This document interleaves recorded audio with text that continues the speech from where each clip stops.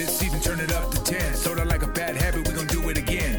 Ready or not, we're gonna tie up some ends. Go tell a 36, try to grab all the friends. We're back like we never left. On track like a treble clef. Skip a beat on the 7th rest. Bring feast, we don't pass them over. We got the first fruits, no way to show us. This yoke is easy, this burns light. Even with a loud mouth trying to eat at the mic. Even if we down south, the humidity spike. Bales torn in two, so we gon' be alright. It's all grace till the Hoff goes off. Heretics better run till the top blows off. Got them all stood still like a jaw full of Botox. Time to break them down like a jaw on a blow pop. Don't stop, they're in need of it though. Through grace by faith, they could easily grow. New wave, new age, new way to see bro. Now one truth, life, one way to his throne.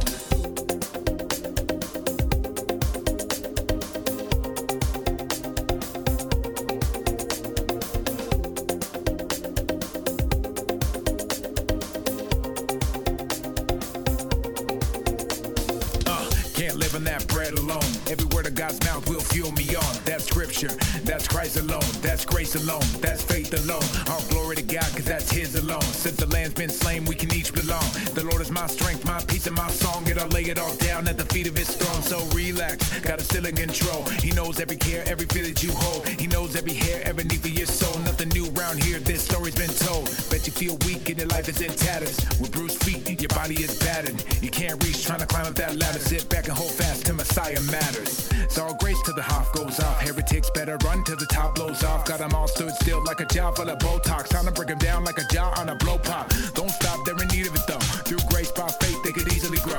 New wave, new age, new way to see bro. Now one truth, life, one way to his throne. Bet you feel weak and your life is in tatters. With bruised feet, your body is battered. You can't reach, trying to climb up that ladder. Sit back and hold fast till Messiah matters.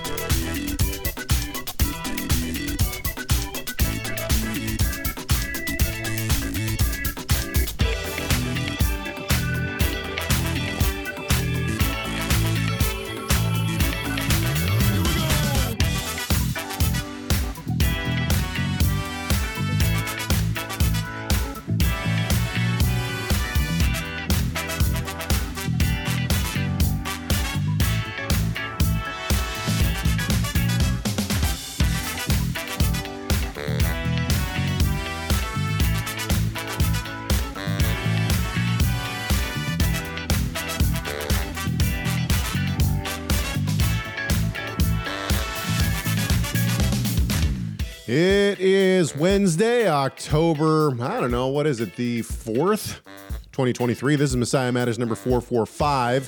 It's Sukkot, absent, but with you nonetheless. My name is Caleb Haig. And that reminds me of 2 Corinthians 5, which we read for first day of Sukkot.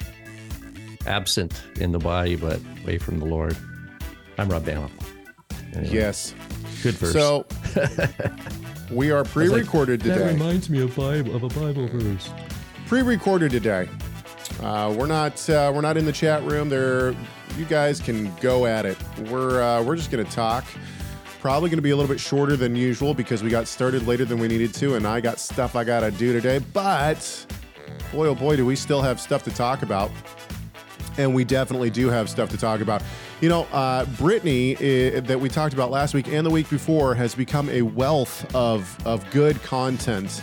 And the reason why is because, although Brittany's the one who's calling in, I think that she represents a large portion of our listening audience. And so I think that's why the content is so good, is because the questions that she's asking are the questions that I think a lot of people are asking.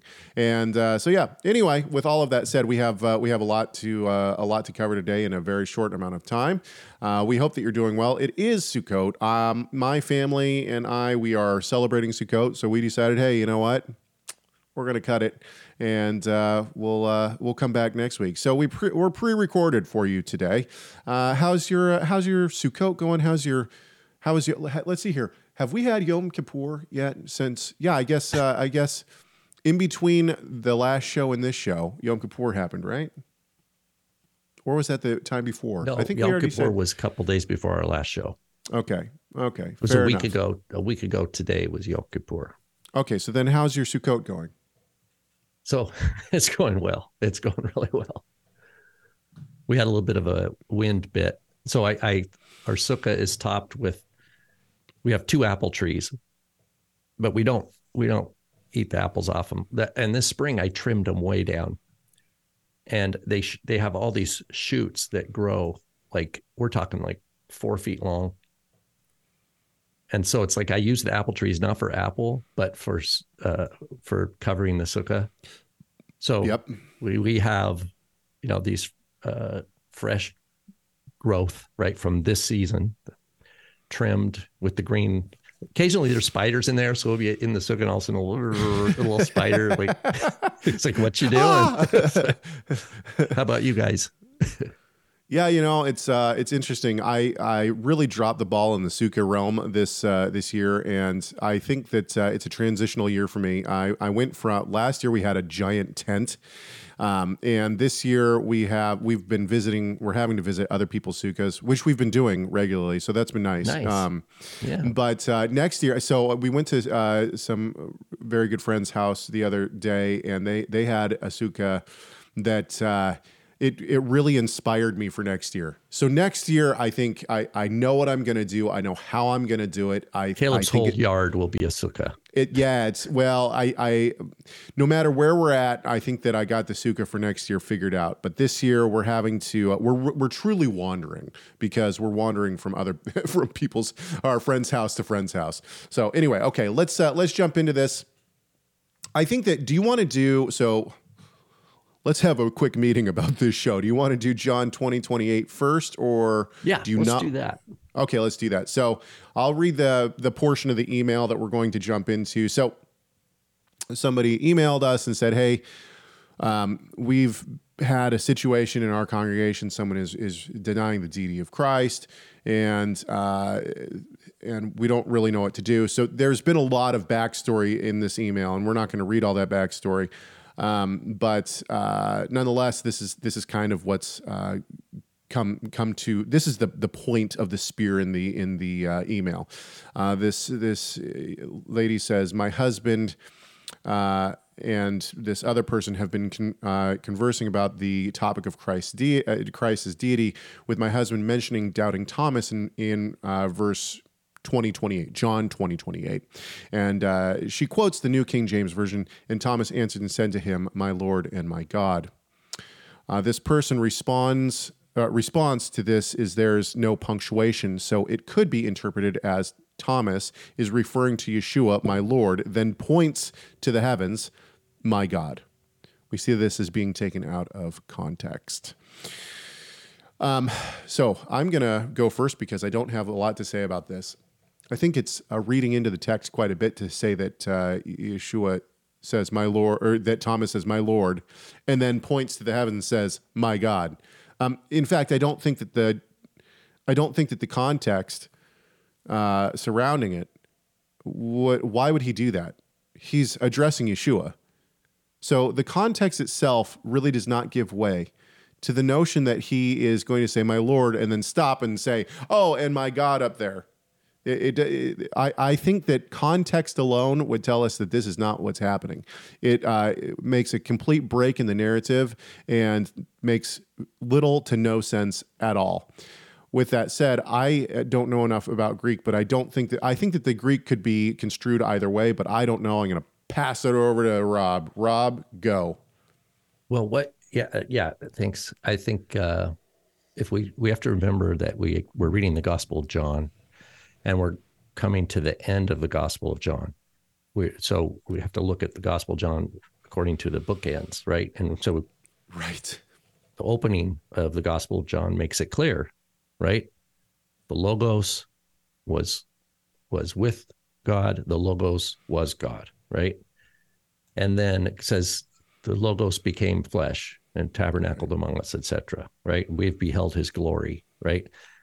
And from the get-go, we're seeing this unfolding of him coming to his own, the incarnation, that he'd be rejected by his people. Darkness is going to try to overtake him, but it's not going to, it's not going to work. Darkness is not successful. And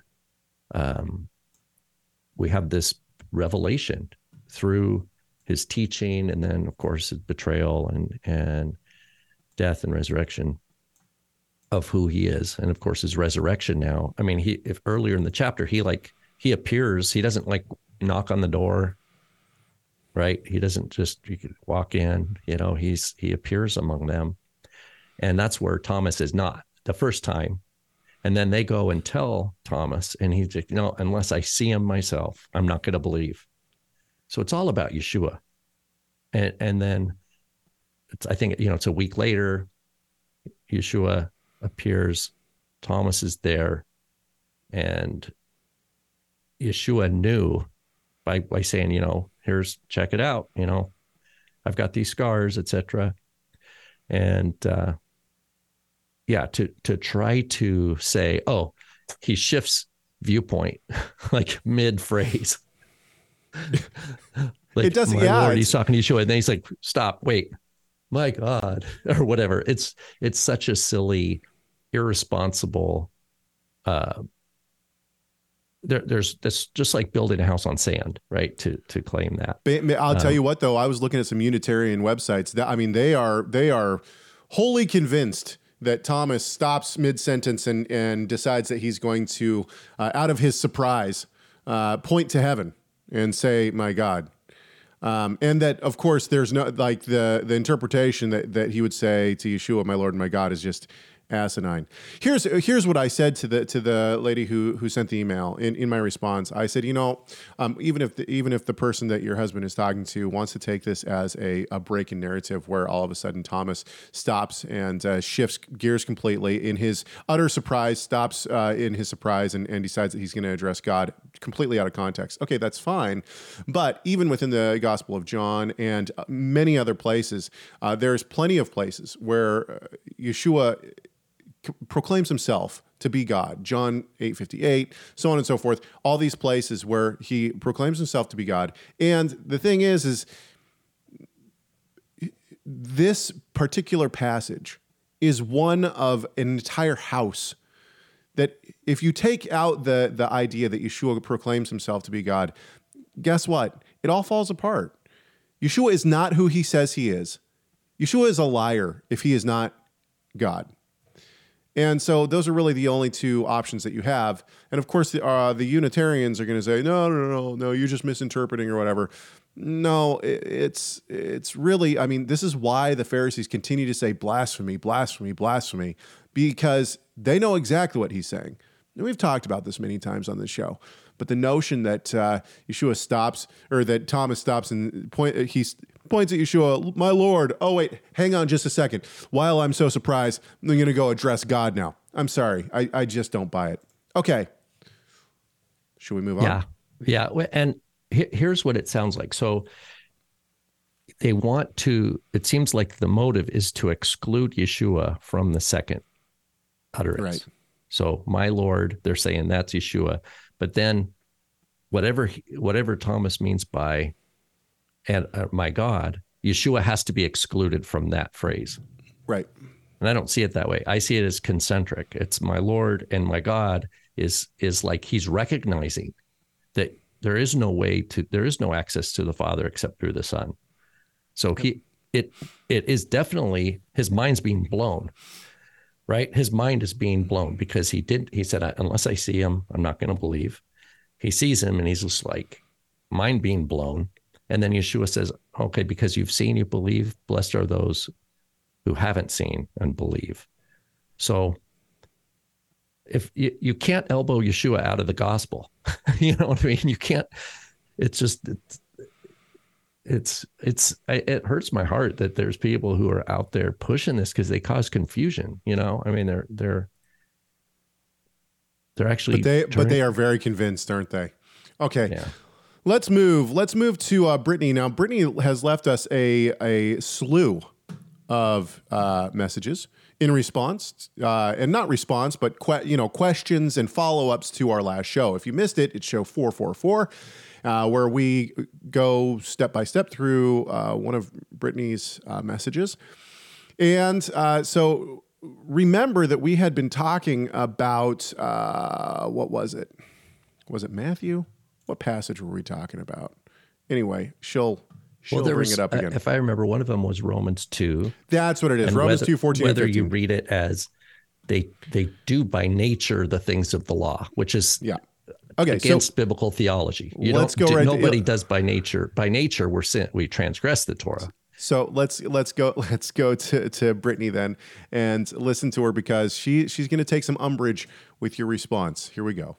Rob did it again. He did it again. So I wrote down the quote that he said. This is a sad blind spot of English translators that have gotten Romans 2:14 wrong. Sad blind spot is that they are sneaking in this idea that humanity has the capacity to please God without faith. So we should now question the English translators of the Bible and assume that at any point there is a sneaky conspiracy to push an agenda. I'm sorry. I can't take that. Hang on just a sec. Okay, wait. Let's pause. Didn't I provide two independent English translations? Okay. Hang on just a sec. She's gonna reference that too. Hang on, just let's listen to that then. And then also he gave me some examples of verses he felt more clearly brought out the verses or the meaning of the verses. But yeah, he couldn't vouch for any of those translations personally. So it seems like cherry picking. I don't know. Okay, hang on just a sec. So here let's do this. We'll do it two ways.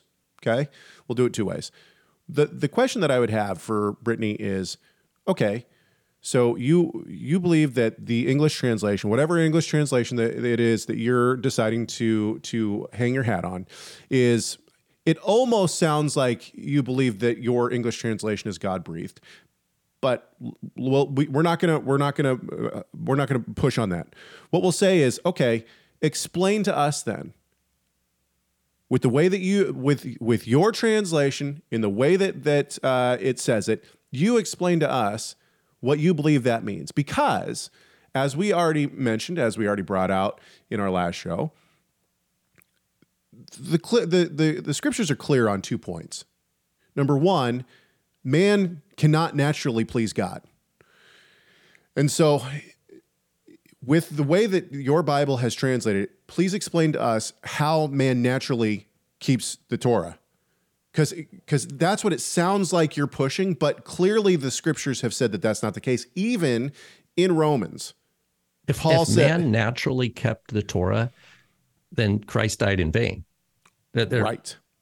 So that's but it's also that, Brittany, I appreciate that. If I understand if it looks like I'm cherry picking, but I would just respond this way. It's not my problem.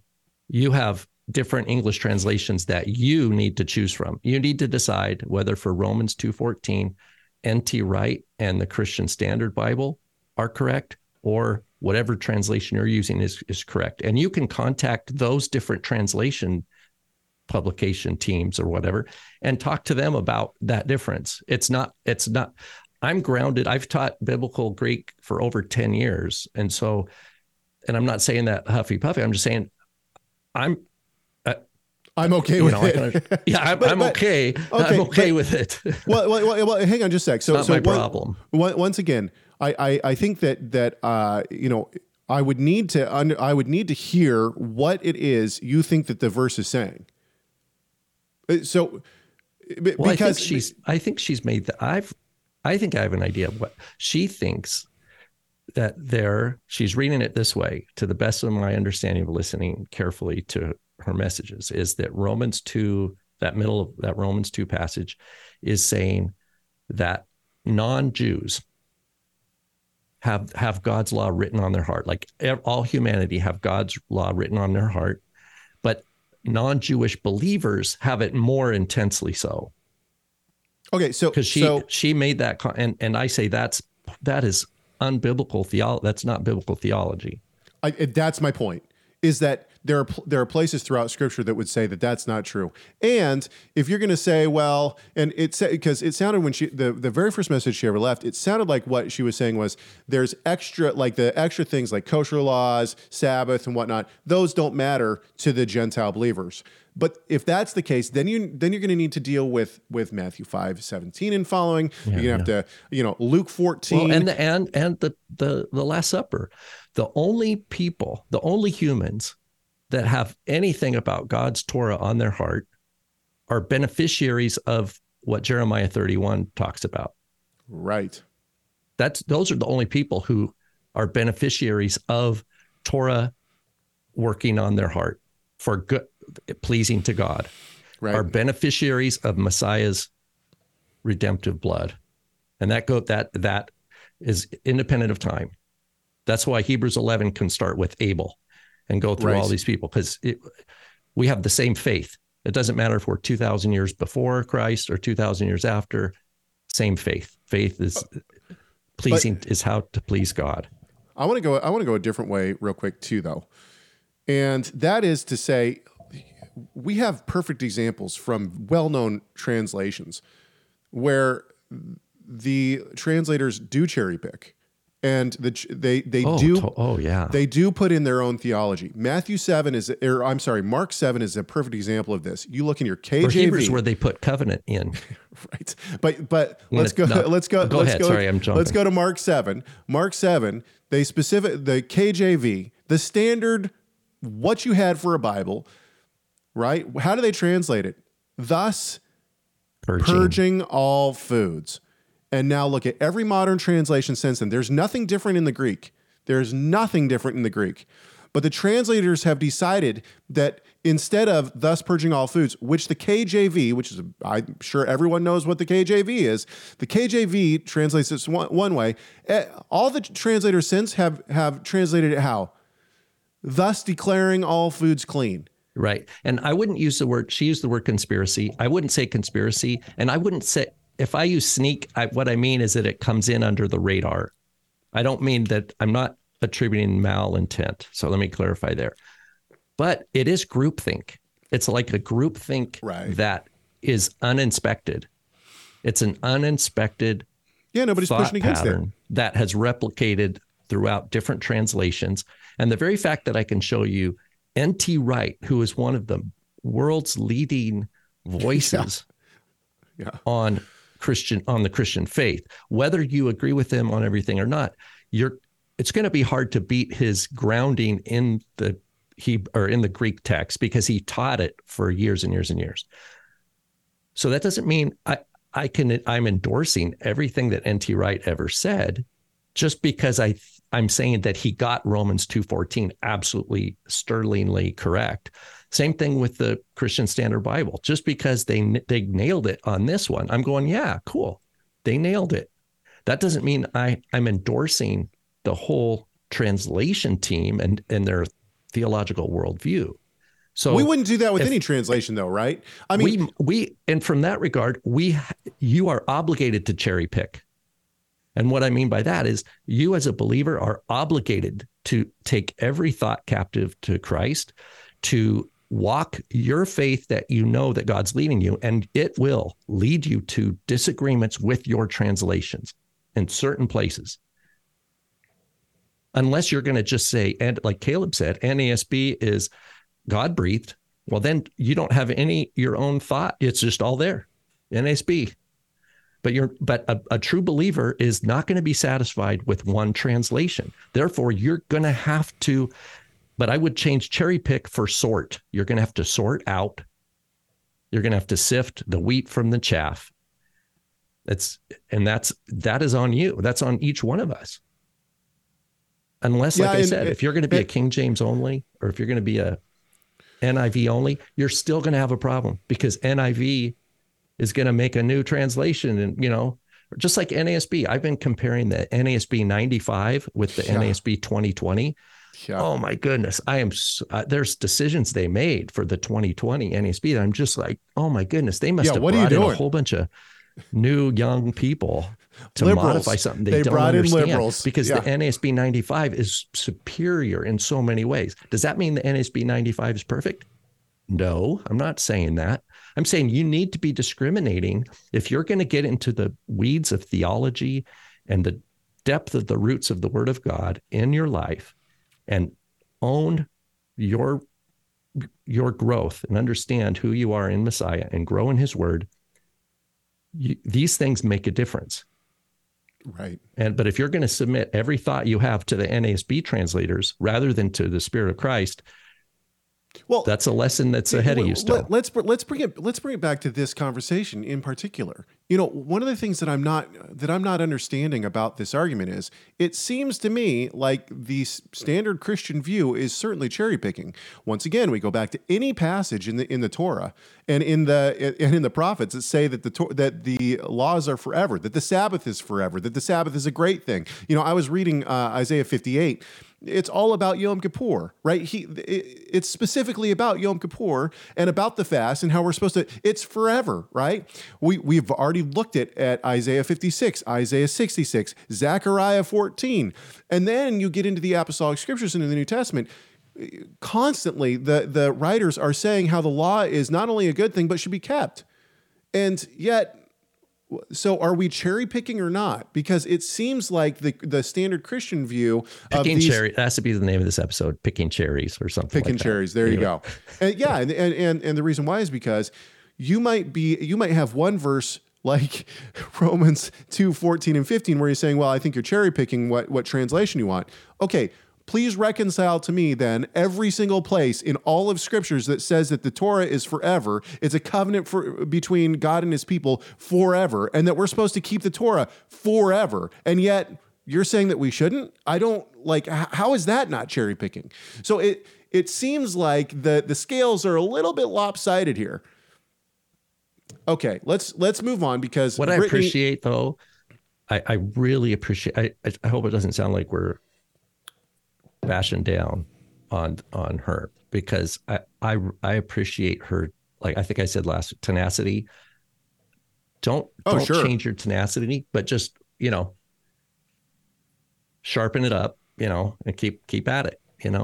That's what I would say. I think, yeah. Okay. The next one is she got us on this one, and you'll see why. Okay, second message from Brittany. So let's say I buy into all of this and I study it and I find it to be true. What is the practical application of this? I know in the past you've mentioned community rule when it comes to Sabbath. Like, you don't buy on the Sabbath, and Rob has agreed. Personally, those are two things you don't do. However, you've also said, well, go to community rule, which, you're not a dumb guy, so I know you probably have some rationale, because when you hear that doesn't really jive, because there's personal responsibility, and what is the Bible saying to do regardless of what that community is doing. Another thing is, I know you said that you don't attend a Messianic synagogue or like a Jewish gathering, however you word it. Either do I, and, we live in Florida, we'd really have to search to find one. And I'm just trying to think, what if you don't even have a community that believes that? So what Brittany has done here is she has found the chink in all of the armor of such theology. And the reason I say that is because even on this show, you'll see, if you listen to us for the past 10 years, you know that there's been shifts here and there to try to work out this exact question and this exact problem. And the problem is that the Torah movement as a general broad term for anyone who, like a catch-all for anyone who believes that we should be keeping Torah, is kind of all over the place. It's in its very infancy stages, right? And you see it starting in the early 1900s, and so, but you see this explosion in the 80s and 90s. And the truth is that the movement, as a broad term, and all these different factions and all these different things, nobody's figured that out yet. Nobody's been able to figure it out. And the reason why is because what you have is the church over here just pushing and saying, no, you're not going to do that. And then you have people in the pews. And I think that the amount of people at this point, we're recording this in 2023, at this point in history, the amount of people, I don't think that there are many churches out there. Now, maybe I'm wrong, but I don't think that there are a lot of churches where there's not at least one person who thinks that they should at least be keeping the Sabbath or, a kosher diet or something like that. I mean, I think that the numbers are growing exponentially. So much so that every community has somebody who's at least questioning. And the thing is that what you had was in the beginning of the 1900s, you had Messianic Jewish synagogues come around. And since then, you've had kind of offshoots, which are kind of in the camp of, well, we might be Messianic, we might be Christian, you don't really know. And so these are the groups that you got. You got Messianic synagogues, you got Hebrew roots congregations. That's about it. And then you got people like me. I don't know what to do at this point.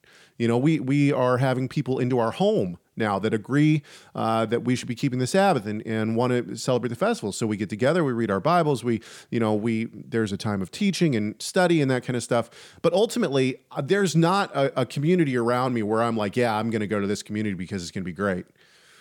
And so ultimately, I think that this, and I'm going to back up. I know I've been talking for a while. I'll pass this over to you in just a second. I'm going to back up, though. I think you're absolutely right, Brittany. The idea that what we have to do as Torah observant believers is we have to just say, hey, look, we're covenant members. We are going to live the covenant as a family the best that we can. We're going to find fellow believers, whether that's in a church, whether that's in a home group, whether that's in a Messianic synagogue, wherever it is that we find believers that we are going to fellowship with on a weekly basis. That's what we're going to do.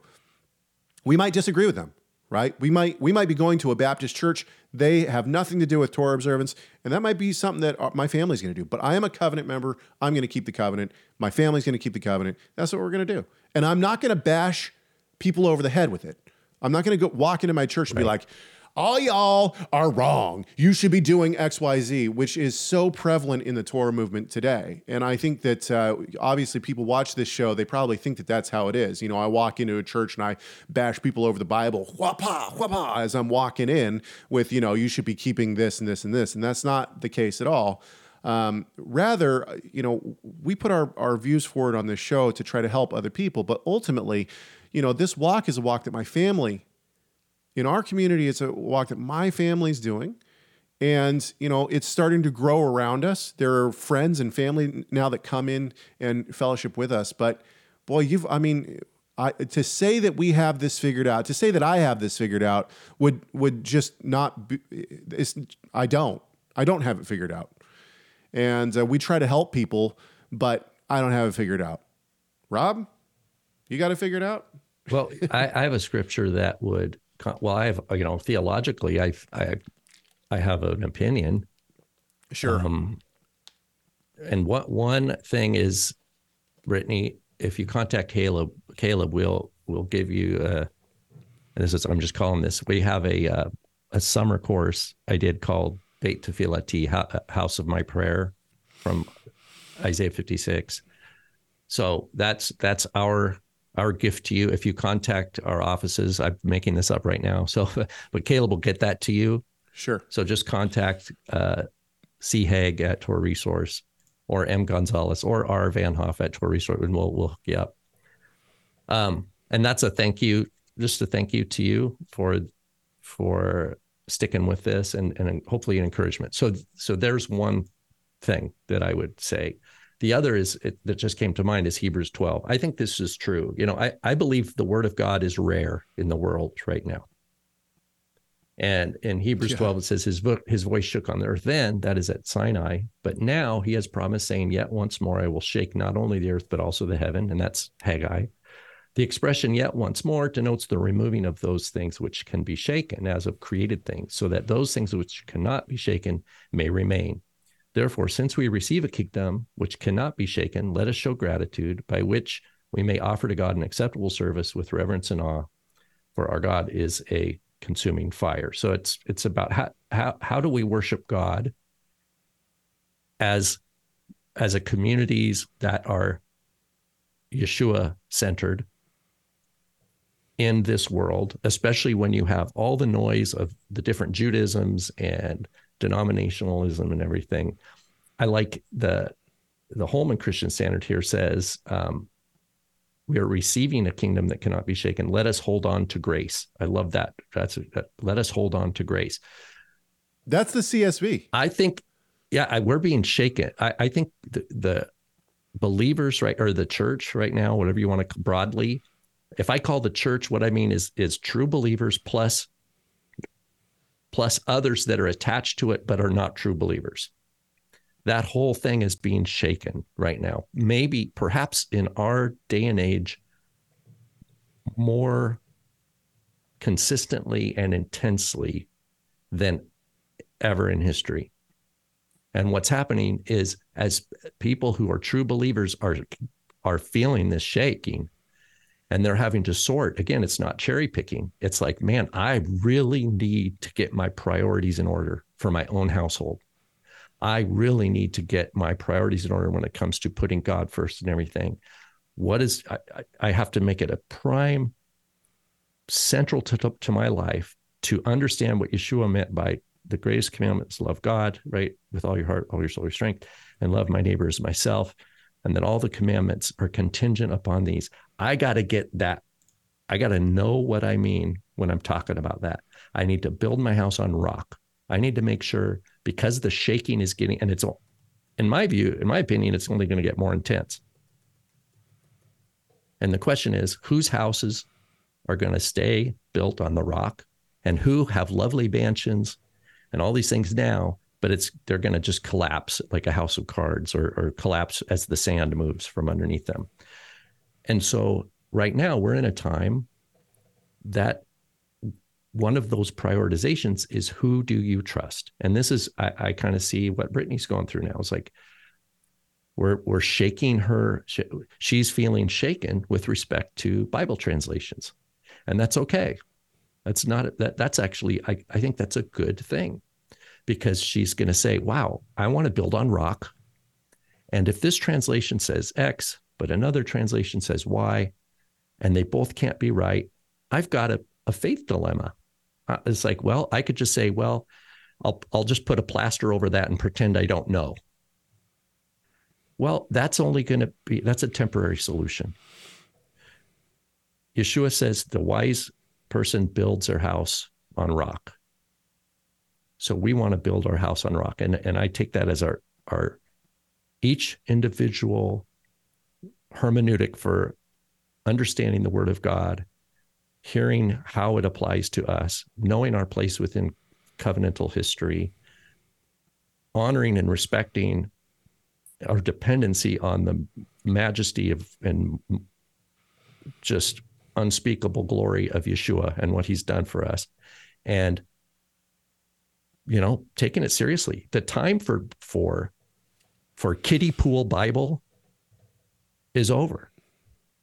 Kiddie pool Bible studies among adults is over. The Strong's Concordance word studies, that's over. That was in the 80s and 90s, maybe. It's over. So, and I don't think there's going to be one English translation that fits. I don't believe it. But God allows it because he wants us to search out matters. He wants us to search out the matter on any one of these fronts. And this shaking, just one last point, the shaking forces us, while it's confronting us with these differences, confronting us to say, where do I go between these two English translations? Which one do I choose, and why? And why do I believe this one over the other one? It forces you to learn a whole new vocabulary of theological understanding, right? You have to have a grammar of why, of the whole Bible worldview, from which if you believe the canon is one voice, that is, and I believe it's one voice, we have to prioritize our relationships. There's people that you can trust in your life, and there's people that maybe you've trusted and you realize, wow, I can't trust. That's another place where you have to sort. And this is happening. It's just like Caleb describes a guy who's going to a Sunday church. He loves the people there. It feels he trusts his kids at the daycare, or at the kid children's ministry place. He likes the music. The pastor's nice, but in his gut, he's like, man, the Sabbath thing. Okay, there's an example. That guy, what's he going to do? Well, there's been countless people who've been in that situation. They go to the pastor and they say the Sabbath thing, and they just get a stamped answer where the pastor really doesn't know, but the pastor is just going to reinforce the denominational line there because it's the institution that we pastor see that all the grew time. up in. Yeah, the pastor did not grow up in searching out the word of God for himself. So this is that shaking. But we're seeing that even amongst learned people, is that you just push the narrative that you've been taught. There's not a whole lot of like, we're going to really give this a try. Here's the thing: is that there's also Brittany, I don't know where your family's at, or even really where you're at, but we get a lot of emails and a lot of calls from people, ladies or men they've come to Torah, but their spouse has not. They're trying to get their kids to come into it, and they got a spouse that's pushing against it. And so ultimately, I think that we need believers who, this comes down to, once again, and I can't stress this enough, what am I going to do for me and my family? That's first and foremost. And Brittany, you even bring that up. You bring up the notion of, well, I'm not, I'm going to look in the scriptures. I'm going to see what the scripture tells me I have to do. Now, I'm not going to budge on that. Now, when I go to a community, if they're going to tell me, well, we do this, and I think that it goes against scripture, I'm not going to go along with that. But if they say something like, if I'm going to a community and they say, on this day we do X, Y, Z, and it doesn't go against scripture, and it's something that their community has a tradition of, okay, well, then I have to figure out, am I going to be part of this community or not? And unfortunately, there are a lot of theological issues. I think that, as my wife and I were just talking about this, like, man, we've had a really hard time finding a community where there's not something like a foundational issue glaring at us, a foundational issue, or a place where we want our kids to grow up.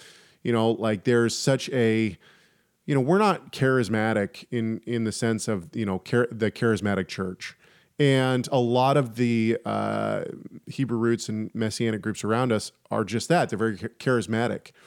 And they come out of the charismatic church, and we just have not. Now, does that mean that those people aren't saved? No, I'm not saying that at all. But it's not a place that I want my child growing up with those kind of theological. Once my kids grow up, if that's what they want to do, that's fine. But theologically, that's not what I'm trying to raise my kids in. And so we've had a hard time. And I think that most of the people who are going to watch this, who are 100%, we keep Torah, it's for all believers, they're going to have to admit, and they're going to agree, yeah, this has been a difficult issue. One of the reasons that we see so many home fellowships is because of this issue. You have people who say, look, that we were going to this church, the pastor said, you can't be here anymore because you believe in heresy or whatever. And we didn't know where else to go. So we found another couple or two, and now we have a home Bible study, and that's what we do. I think that the reason that there are so many of those is because of this exact problem that Brittany has brought up. Okay. Now, I would just say one of these, as the world is shaken like this, and we realize, okay, we're separating what's eternal from what's temporal, right? And we're going to cling because we want to build on the rock. I'm mixing all these different biblical poetic images. We want to remember, God is patient and long suffering, right? It says he's compassionate, gracious, patient. And so this is an opportunity for us to really, see that tenderness of God working in our life. But we have to be patient. We have to recognize that he's patient. We need to be patient. We're on a learning curve as his children. In 1 John, he says there's an unknown here. He says, brethren, we don't know exactly what we are right now, but we know that when he appears, we will be like him. Right? So we don't, it's the same thing with at the end of John. We started with talking about John 20. Remember in John 21, what does Yeshua say to Peter? He says, when you were young, You dressed yourself and you went and did whatever you want. And there's going to be a time where someone else is going to dress you and they're going to bind your hands and they're going to take you somewhere where you don't want to go.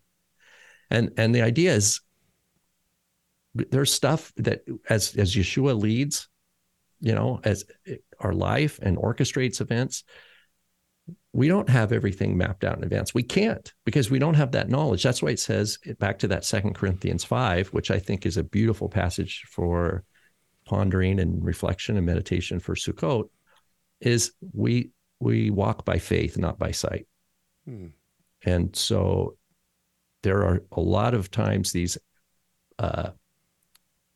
troublesome questions will kind of gnaw at you, or like mosquitoes, and you just want to remember, go to prayer, obviously, go through the Beit Tefillah study, and just trust that God is guiding you, and you're where you're supposed to be. I said it was going to be short. I meant it. We're only 46 minutes in, but we're going to call it right there. I got some stuff I got to do before this day moves on, so I got to get to it. But we hope that this show has helped in some way, shape, or form. Brittany, we love your messages. Please keep sending them. I do have a couple more that Brittany has sent in. But next week, we're going to move on. We will talk about some other stuff. If you have questions, please send them to chegg@torahresource.com, CHEGG@torahresource.com. You can also leave us messages just like Brittany did, 253-465-3205, 253-465-3205. Don't forget to subscribe to this YouTube channel. It might sound weird, but it actually does help us. If you're already subscribed, go ahead and give us a like on this video. It does help. All right. We hope that this conversation has done at least one thing, and that is to glorify our great God and Savior, Yeshua the Messiah. Why? Well, you know why. Because Messiah matters.